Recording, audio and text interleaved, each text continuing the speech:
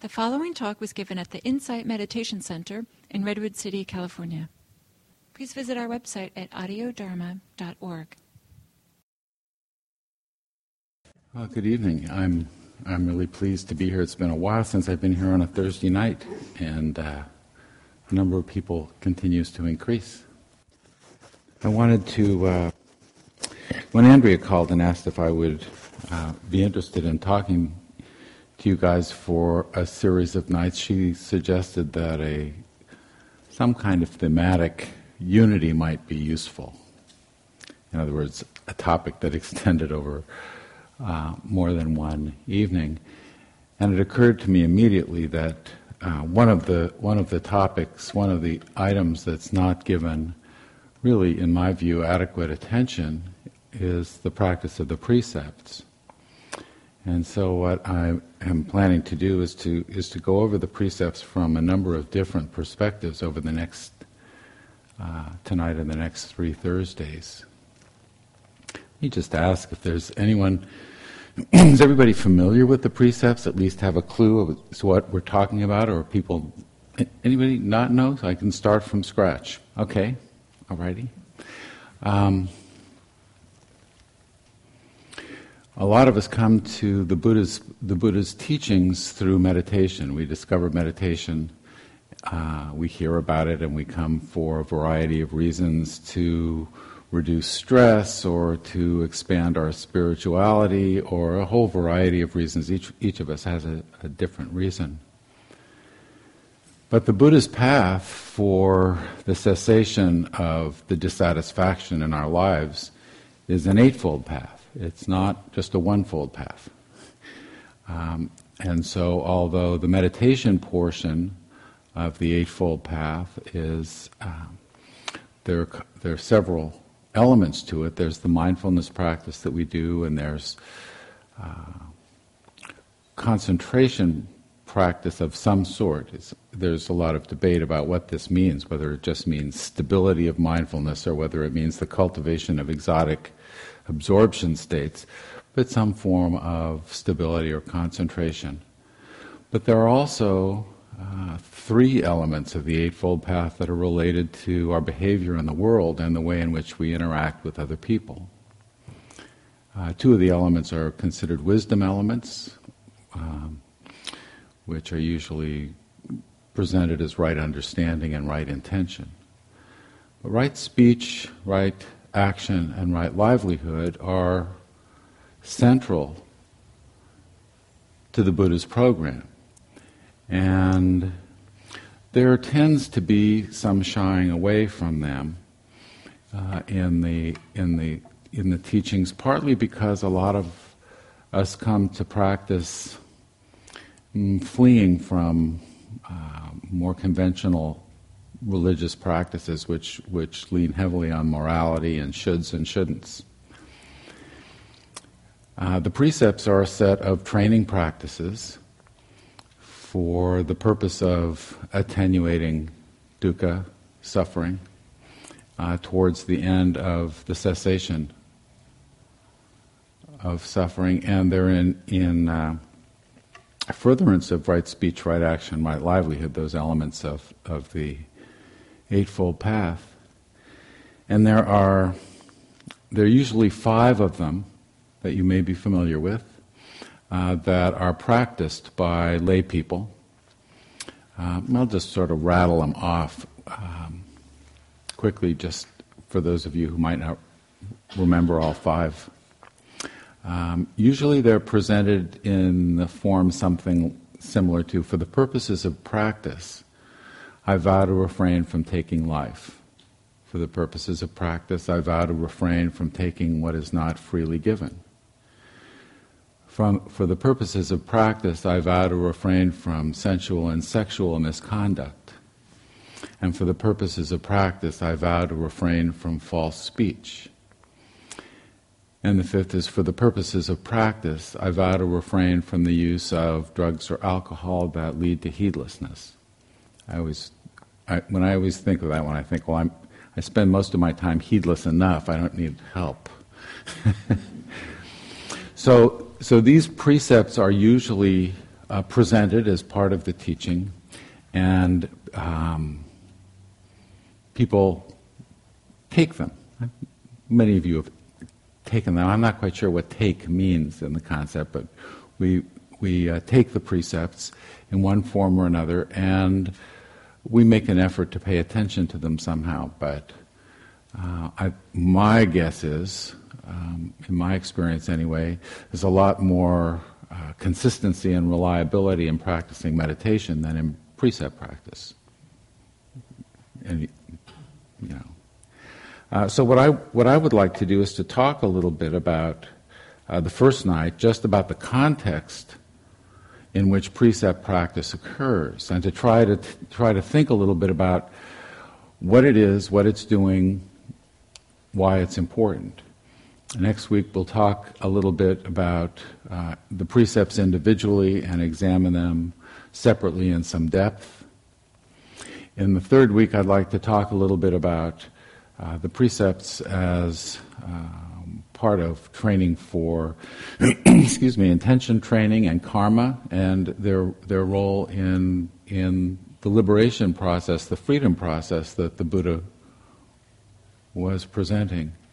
And then for the fourth Thursday, I'd like to talk a little bit about the element that's almost never. Has anybody ever heard a talk on right livelihood? Yeah, I guess occasionally, but not often.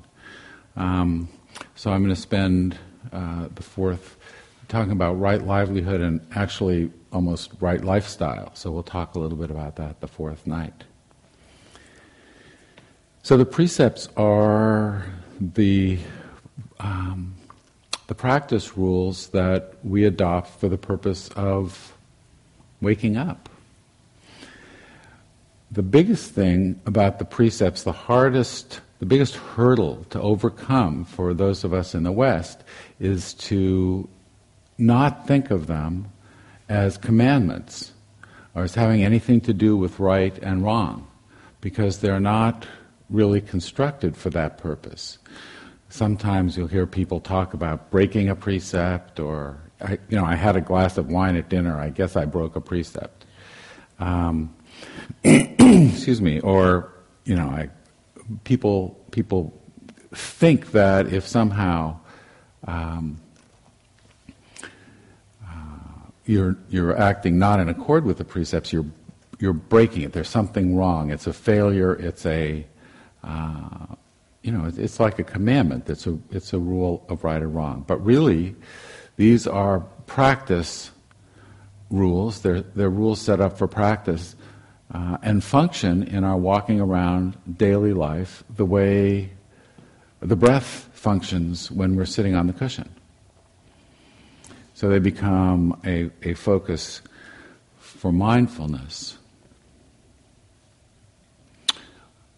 Musang, who's one of the teachers at the Barry Center for Buddhist Studies, I was there this summer, and he said something that just struck me. He said the most important thing that the Buddha did was to remain a monk.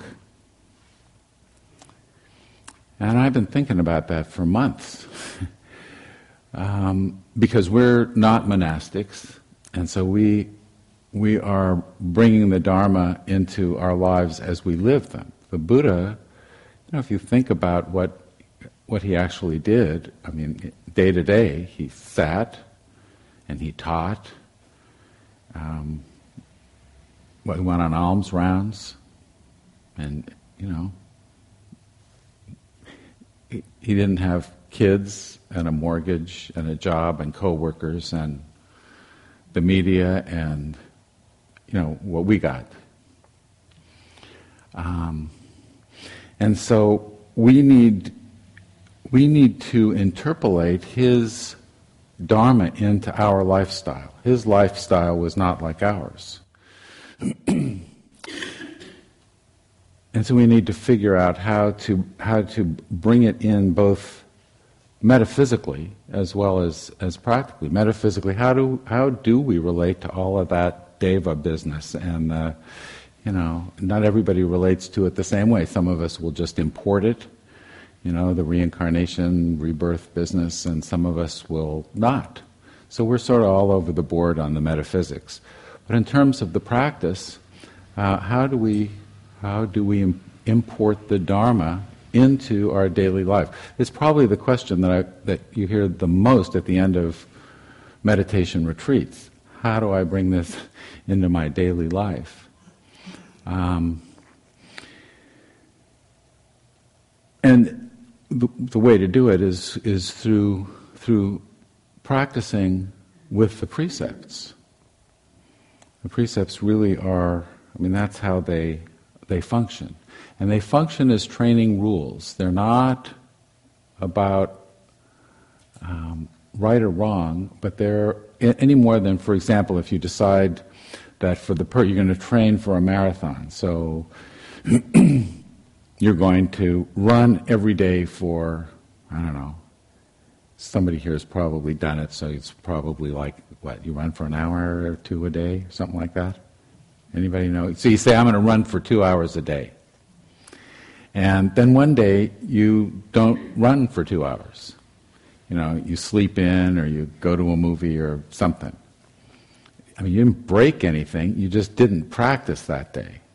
So not living in accord with the precepts. Practicing the precepts means living in accord with them, living in terms of them.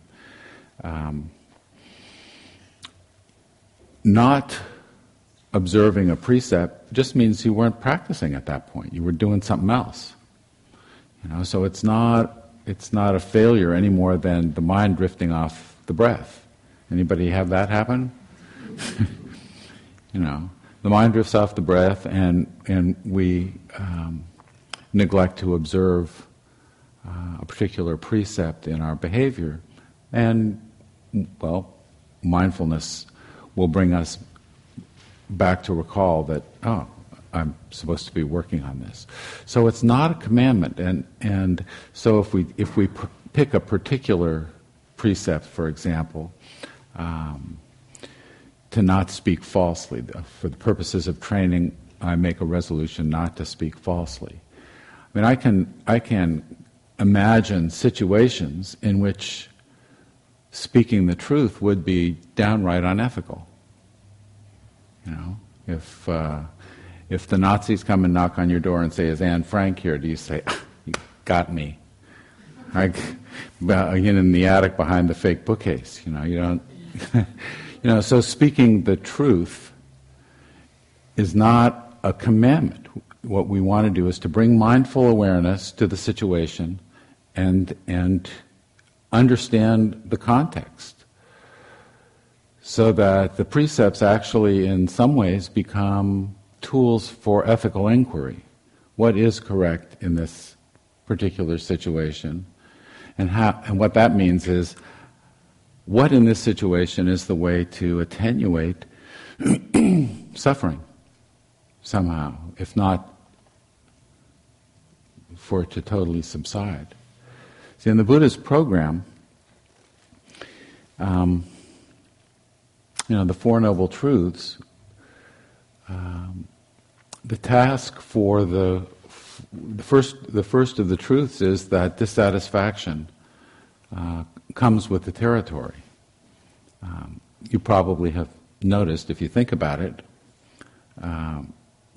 you've got your helping of dissatisfaction and joy shows up some. There's some of each, but the dissatisfaction comes with the territory. If satisfaction is important to you, you're going to be dissatisfied. If you are fully liberated and free, then perhaps the issue is moot. But if satisfaction is an issue, and the Buddha's instruction is to understand this dissatisfaction, the nature of this, fully. Well, of course, if you understood it fully, the possibility exists that you would be free. You would be able to be free from it, not be snagged by it. You'd see it coming. The origin of this dissatisfaction, the Buddha said, is tanha, which is a kind of thirsting desire. It's not, excuse me, it's not every impulse to do something. It's not every want. But because there's some desires that are skillful and some that are not. Actually, the word tanha translates as thirst. The word for desire is more like chanda. There's in the same way that the Eskimos have, how many, 30-something words for snow, in Pali there's 20-something words for desire. So we sort of gloss over different subtleties in those impulses. But this is a kind of desire that can't be satisfied. It's like thirst. We feel like we don't have any choice in the matter. If only such and such happen, if only I can get this, whatever, then I'll be okay. But once that happens, then we're thirsty again. The desire arises again and again. And so this desire is to be abandoned. This is the task for the second truth, is to just abandon it, not to bludgeon it into, or push it away, or it's not, but just to abandon it, to shed it. One of the metaphors the Buddha uses is like a snake shedding its worn-out skin. To just abandon it. And the third truth is the truth of the availability of cessation, the cessation of dukkha, of suffering, unsatisfactoriness, the cessation of tanha.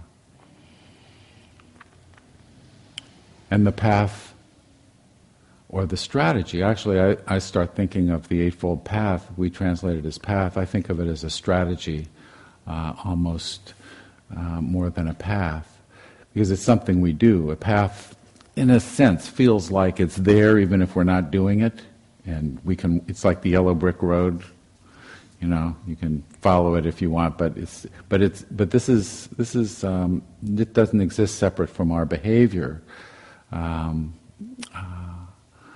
So I think of it as the Eightfold Strategy, and this is what we're to cultivate. The Buddha says that the cultivation of this program, this strategy, is the how many say path to the cessation of dukkha, of the dissatisfaction that is built into our life.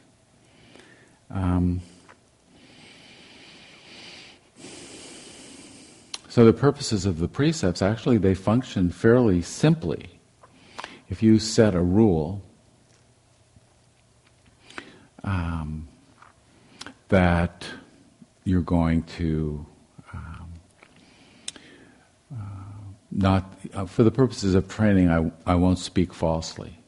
And if you're actually being attentive to your speech, when the impulse to exaggerate comes up, for example, my granddaughter is 9, and we're buddies, and we get in the car and we drive for hours and talk. It's just really fun. Of course, in LA, you can drive for hours and not go very far. So it doesn't really matter. We had a long talk the last time I was down there about whether exaggeration was lying. Whether that was, and it was more of an exploration than I wasn't. It was kind of fun. But if you're paying attention to your speech, you would mindfully, as you're speaking, you might notice the impulse to exaggerate, because you're being alert to that kind of behavior in yourself. And, well, then if you notice it arising, you have a choice to either go ahead or to not go ahead. If you don't notice it, you're liable. I mean, I don't know about you, but sometimes it makes me laugh. You notice once your mouth starts going, you don't even know what you're going to say next. I don't know what I'm going to say next. Just starts, going, and the next thing you know, wow, I can't believe I said that. So a lot of speech is often not so mindful.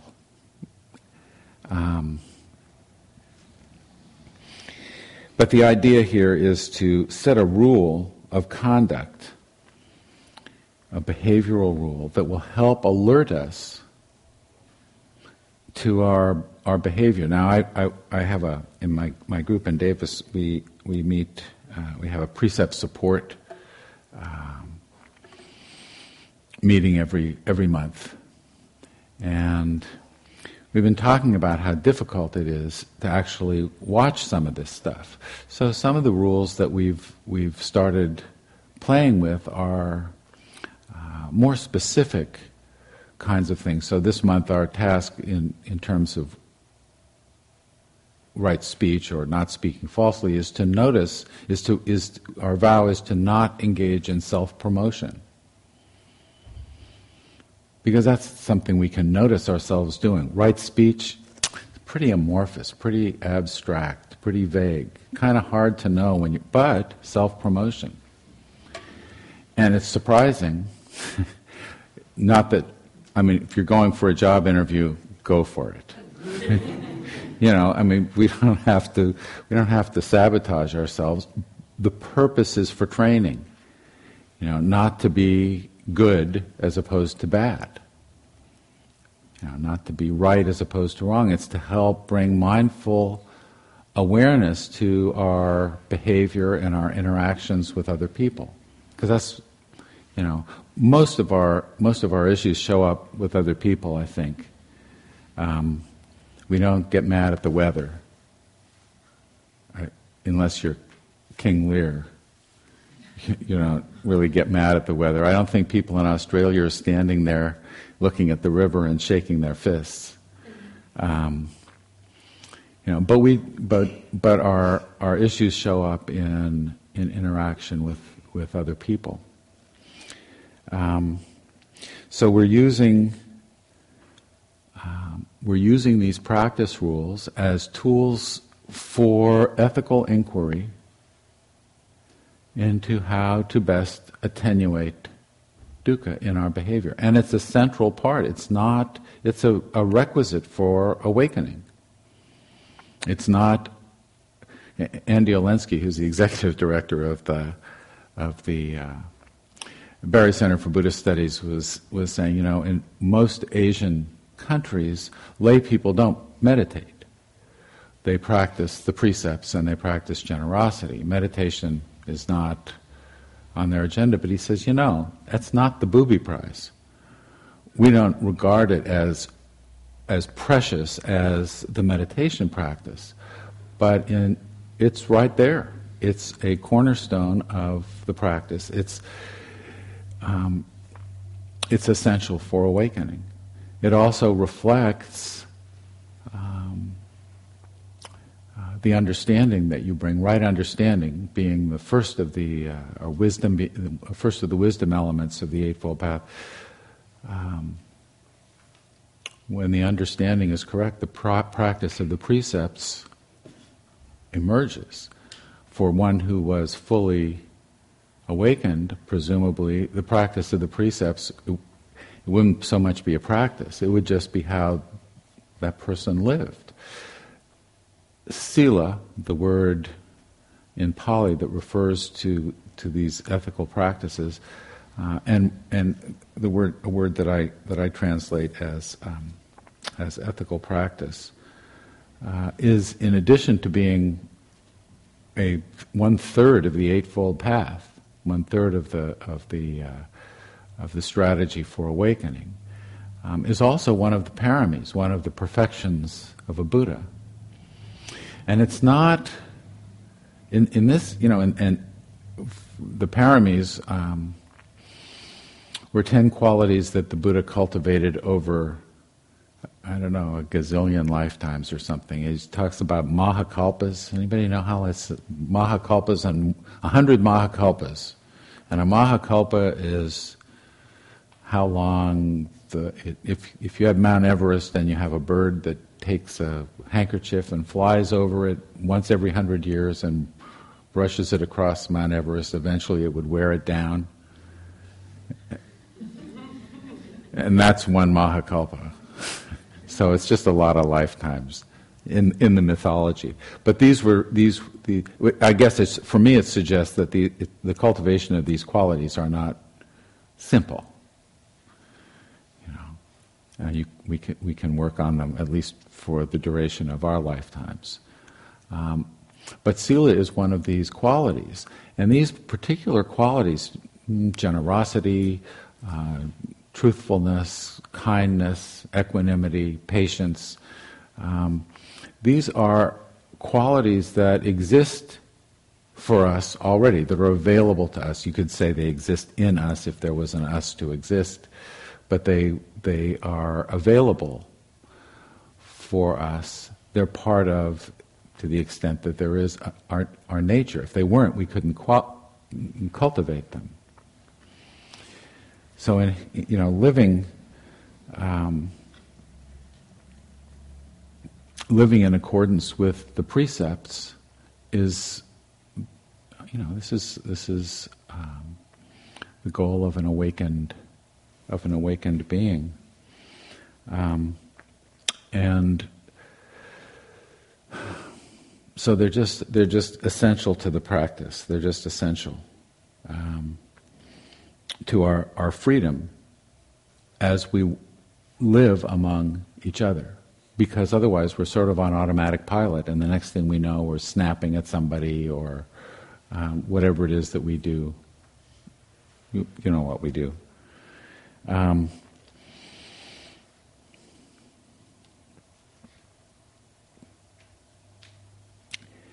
They integrate with the rest of the strategy of the path.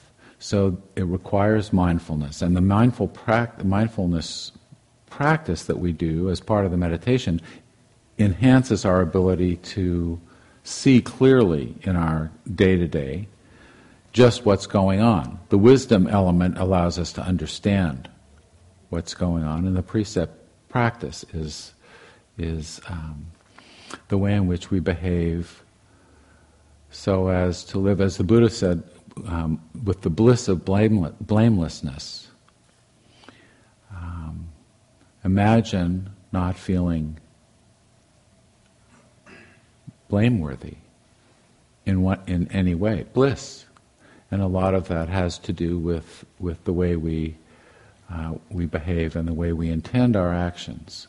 And we'll talk a little bit about that in the coming weeks. Let me just pause for a second, and something I forgot to say at the beginning is to invite interruption and questions. If I don't need to rattle on for straight uninterrupted. So if there's an issue or a question or a puzzlement, I've come across teachers who say that the rule is you have to. I won't quite go that far, but the invitation stands. So the idea is to learn to recognize the impulses.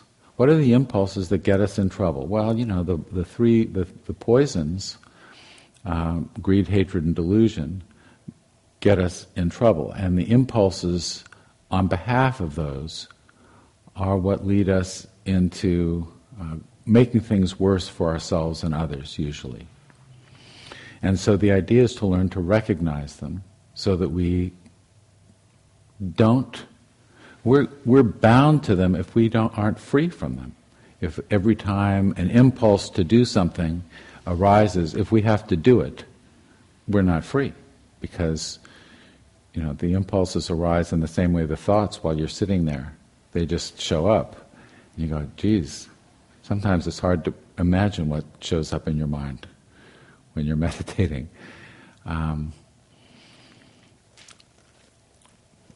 So the idea is to learn to recognize the kind of impulses that get us in trouble, and that's where the precepts address.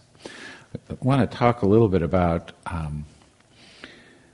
this specific action, ethical action, but not in terms of the precepts, in terms of a list of 10 unskillful actions that the Buddha identified, and saved the discussion about the precepts for the specific precepts for next week. But they're pretty close, actually. The 10 unskillful actions are actions of body, speech, and mind. The actions of mind are intentional. So there's greed, there's ill will or anger, and there is cruelty. We don't think of ourselves as being cruel particularly. I think most of us don't. And so I've thought about this for a little bit, and the way I understand cruelty is that it comes from an intention to create an unpleasant experience for another for purposes that are not for the other's benefit. So if when my granddaughter got her flu shot, her parents got her a swine flu. She did not want that, but the intention was not to inflict pain. The intention was to protect her. But if you say, if you don't get the car back by 10 o'clock on Friday night, you can't drive it. There's an intention to apply stick as opposed to carrot, and to use the prospect of unpleasant. We do this in politics too. It's the politics of fear versus the politics of hope. So it's greed or fear.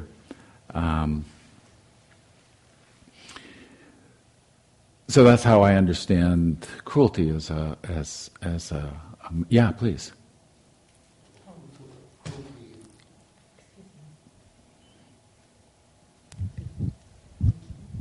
Cruelty also applies to yourself. It does. Being cruel to yourself as well. It does, yeah.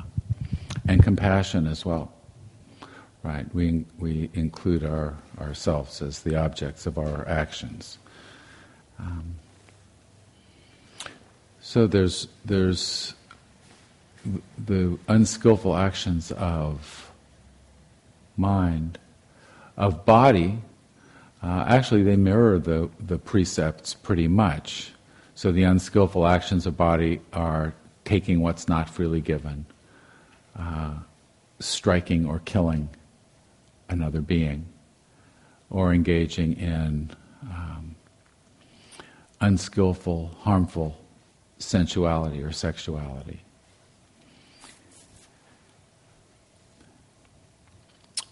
The unskillful speech elements, there are four of those. One is false speech, but again, like I said, it's not so much that the false speech, it's not that speaking truth is good, it's just that as a marker in a stream, in the stream of experience, it helps bring our attention to how we're representing the world. If any of you have ever sailed, I used to do a lot of sailing on San Francisco Bay, and the tides can get pretty strong. And you're sitting out there on a boat, you don't notice the current until you go drifting by a buoy. And the buoy is like it looks like a river. There's a wake there, and as your boat goes sailing by, you go, whew. Wasn't watching for that. That happened to me once. But it was amazing. It was a marker in the midst of the current, which I would not have noticed otherwise. And so these behavioral markers, the false or true, what is the intention to represent? So false speech, divisive speech, the kind of speech that sets one person against another. The Buddha in the Honeyball Sutta, one of the Buddha's cousins, who was not a fan of his, I gather, his name was Dandapani, and Dandapani is out walking in the woods, and he comes across the Buddha, and he says, and I sort of imagine him saying this with sort of a sneer, what is the holy man preaching? What does he teach? And the Buddha said, I teach a dharma that does not contend with anyone. That's an incredibly steep, it's a really high bar. How do you live not in contention with anyone? Well, for the Buddha, we were talking about the Buddha's lifestyle. For the lifestyle of a monk, it may be a lot easier than for the lifestyle of a member of Congress. That's their job, I guess. So, but we find ourselves in contention, not just face to face, but in our minds, disagreeing with and arguing with. And, if you're like me, talking to the media, even when you're alone, except with the media. You know what I mean? Sometimes the media isn't even there. But the contention and the impulses, the kind of speech that leads to divisiveness and contention. The third kind of speech that's considered unskillful is harsh speech.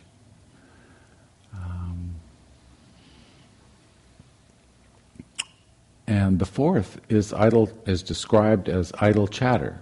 Now, this is another one where, in order to understand what idle chatter is, requires mindfulness, because sitting and talking about the weather could be idle chatter, but it could also be an effort to reach out, to bond, just to express friendliness. It may be functional in a variety of ways. Talking about the giants could be idle chatter. But it could also be, with my son is a huge Giants fan. So if I pay attention to the Giants, we have a starting point for conversation for about 6 or 7 months out of the year. That then goes other places. So is it idle? Maybe not.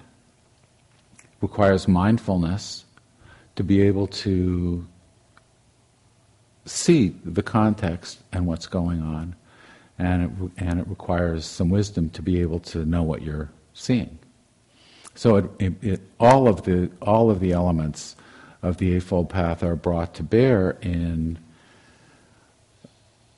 our interaction, and with, say, for my son. So I notice we're talking about, or he's talking about, who's playing third base and why they should be or shouldn't be, and I'm learning. Yeah. And Tony, I wonder if you could comment on joking or humor. On joking? Well, there isn't just one kind of joke. So joking there can be all kinds of reasons for joking. Some jokes can be nasty for the purpose of hurting. Some jokes can be for the purpose of putting people at ease. So a lot of what joking is about has to do with the intention behind it, what you're trying to accomplish. And then some jokes are just bad. So they're not. So it's no joke. Particularly when you have to explain that it was a joke.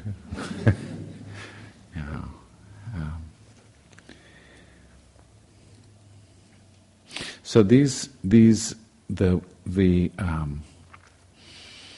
purpose of identifying these 10 unskillful actions is to talk a little bit about the kinds of sticks in the river or buoys in the bay that will help us notice the flow that we otherwise might not notice. The impulse to act out of greed or desire, or the impulse to act out of anger or irritation.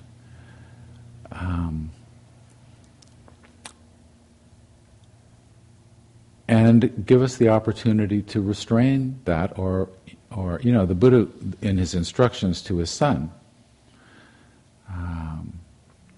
in one of the suttas where he's giving instruction to his son, the instruction goes something like, when you're thinking of doing something, if it seems that action would be for the detriment of yourself and others, don't do it. If you're in the middle of something and you discover that it's not skillful, you can stop.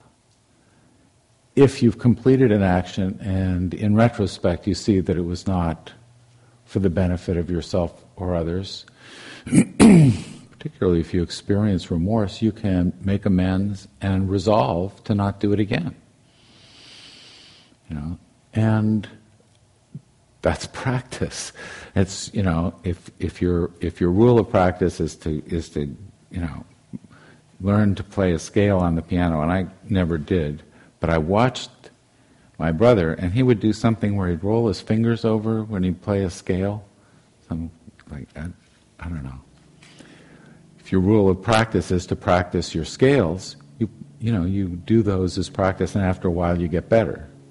And it's the same with the precepts. We work at them. It's not a matter of I've fallen off the wagon, I can never get back. These are elements of practice. It's like paying attention to your breathing.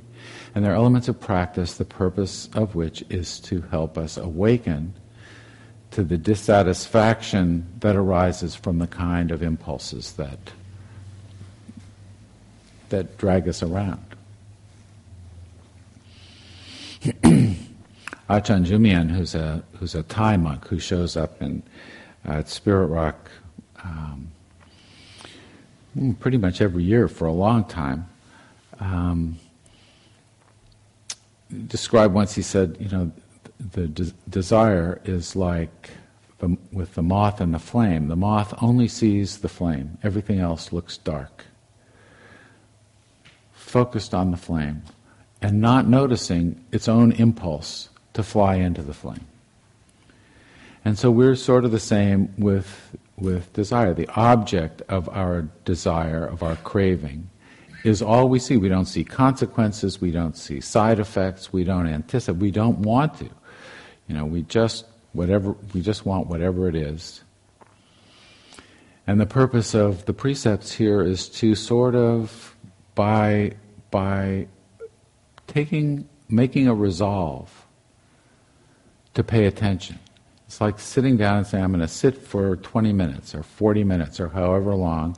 I'm going to sit and do my best to follow my breath and see what happens. That's sort of what we do, and we see what happens. Well, it's the same with the precepts. We make a resolve, and we're actually going to do a short guided practice in regard to the precepts, just to take a look at them and to study our own relationship to them as it exists at the present time. What our resolve is. There's a difference between a resolve and a wish. I wish I could lose some weight. I have said that as I'm taking a Dove bar out of the freezer. It's just amazing. It's just amazing. You can, and actually, what I'm saying is, I wish I could lose some weight, but I want that Dove bar, and or I wish I could do something. But in this case, we will take a look at resolve, which is different than just wish. It's stated as I vow to refrain from, but we're talking about a committed choice. I'm actually going to do this. I'm actually going to sit for 20 minutes. Unless the river rises, and then you have permission to get up. But then you've broken your sit. You just can't break a precept. It's not the kind of critter to break. But I can't. I'm sure you've all heard breaking precepts as a problem. So before we do a little guided practice on the precepts, I just want to check and see if there are questions, in terms of what I've been saying or your understanding of them.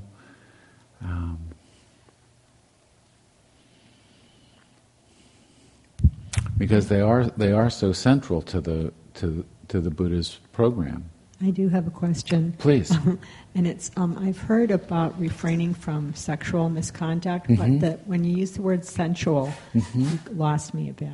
Okay, I'm going to talk more about that next week. But the precept itself, the Pali words kamesu michachara is kama is sensual, is the word for sensuality. So kamesu, we're talking about sensual, mostly sexual misconduct. I think in my view, and Gil would know probably, well, certainly better than I do, but I think that when the Buddha is overseeing a sangha full of young men who are expected to be celibate, I think the sexuality is more of an issue for them, and I think it's probably the strongest of the sensual, the impulses for pleasant experience is probably the most powerful, because we've all found ourselves at one time or another not free from it. Is that a fair way to say it? So, more broadly, it refers to sensual misconduct as well, and we'll talk a little bit about what that might mean. The precept is almost always presented as to refrain from sexual misconduct or from harmful sexuality, but the word does imply more broadly, and I think there may be some lessons in that, which we'll look at next week. Anything else on jumping out at you? Well, usually the way the precepts are addressed is for people to take them. It always reminds me, anybody remember the Fire Sign Theater? Yeah, there was this great line where they said, "We threw the I Ching out the window." So I'm not quite sure when we take the precepts, we're making a vow, we're vowing, so I'm not quite sure how take gets to be. I've taken them myself, and I'm not quite sure what that was, but usually the way it's done is to recite in a chanting form, either in Pali or in English, for the purposes of training. And sometimes it's done call and response. The teacher will say, "For the purposes of training," and everybody goes, "For the purposes of training. I vow to refrain from taking life. I vow to refrain." Then we go on to the next one, and then we ring a bell, and that's sort of done. What I would like to do is to do a short guided meditation in regard to the precepts, and just contemplate our relationship to them. So if we can take a minute or two, and you don't have to be in a special posture, just to allow yourself to settle for a moment.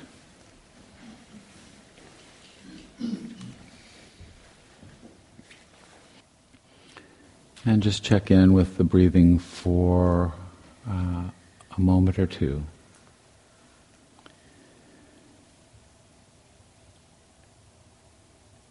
And contemplate the possibility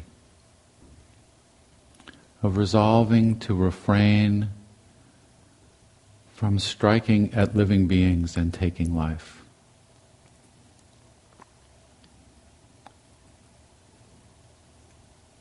At the minimalist end, just striking at living beings may be a pretty tall order. How does that feel? Does that feel more than we can accomplish? Something we'd like to be able to do? Something we think we might not be able to manage? Just take a look at your own, how you feel about that. Or at the other end, to refrain from taking life. There are situations that jump up that suggest that might be difficult to observe. At what level are you comfortable committing? It's possible also to just wait and see how it develops. What is the relationship to that resolve?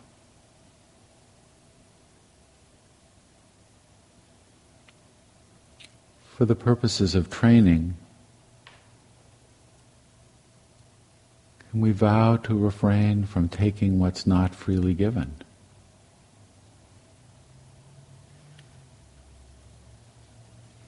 Are there situations where we might imagine taking things not freely given? Is it a constraint? that's more than we can manage?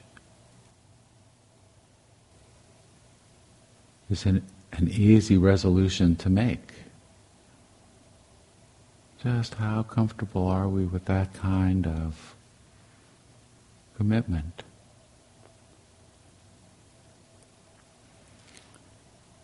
For the purposes of training, I vow to refrain from unskillful sexuality. What might that mean?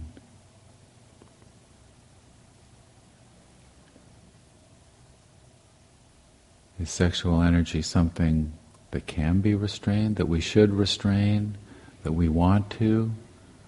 How do we hold that when it arises for us? We imagine effort in restraint, a wishing. How do we hold that?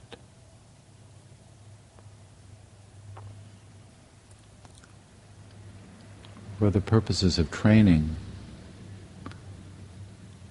I vow to refrain from false speech. Sounds very simple. How much attention do we think that we can bring to our speaking? Are there some contexts where it might be easier than others?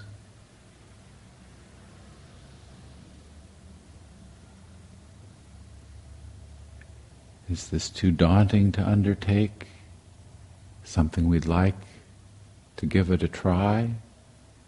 Just take a look at how you relate to that particular prospect of refraining from false speech.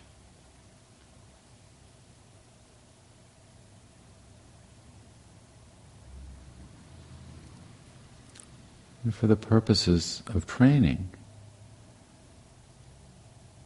resolve to refrain from the use of drugs or alcohol that cause heedlessness.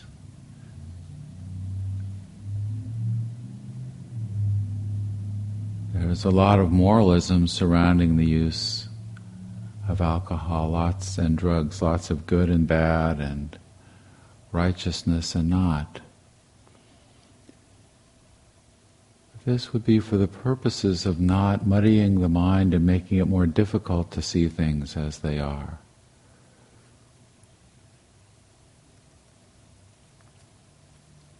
How much of a resolve is possible? Not asking to even change your behavior. How does that precept as a rule of conduct strike you? Good idea? Too moralistic? Any of the above?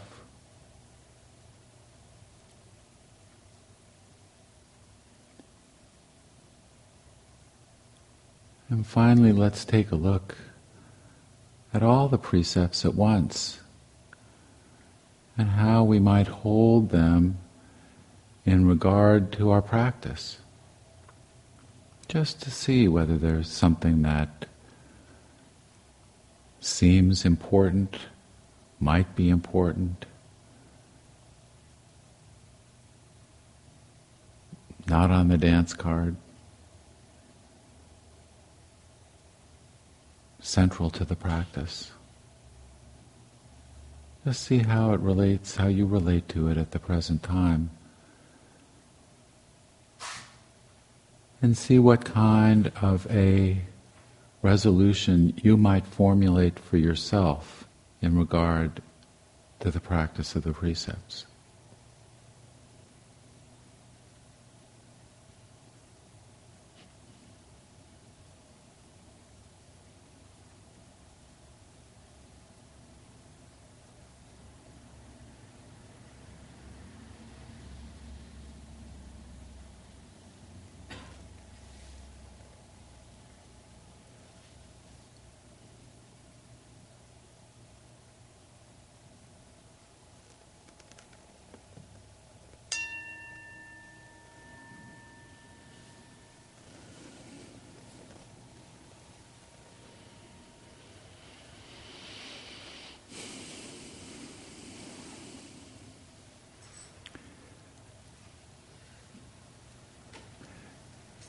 Well, I want to thank you for your attention, and next week we will we'll look at the precepts individually and explore them separately in more depth. And if there are any other questions, you can hassle me afterwards. Thank you very much.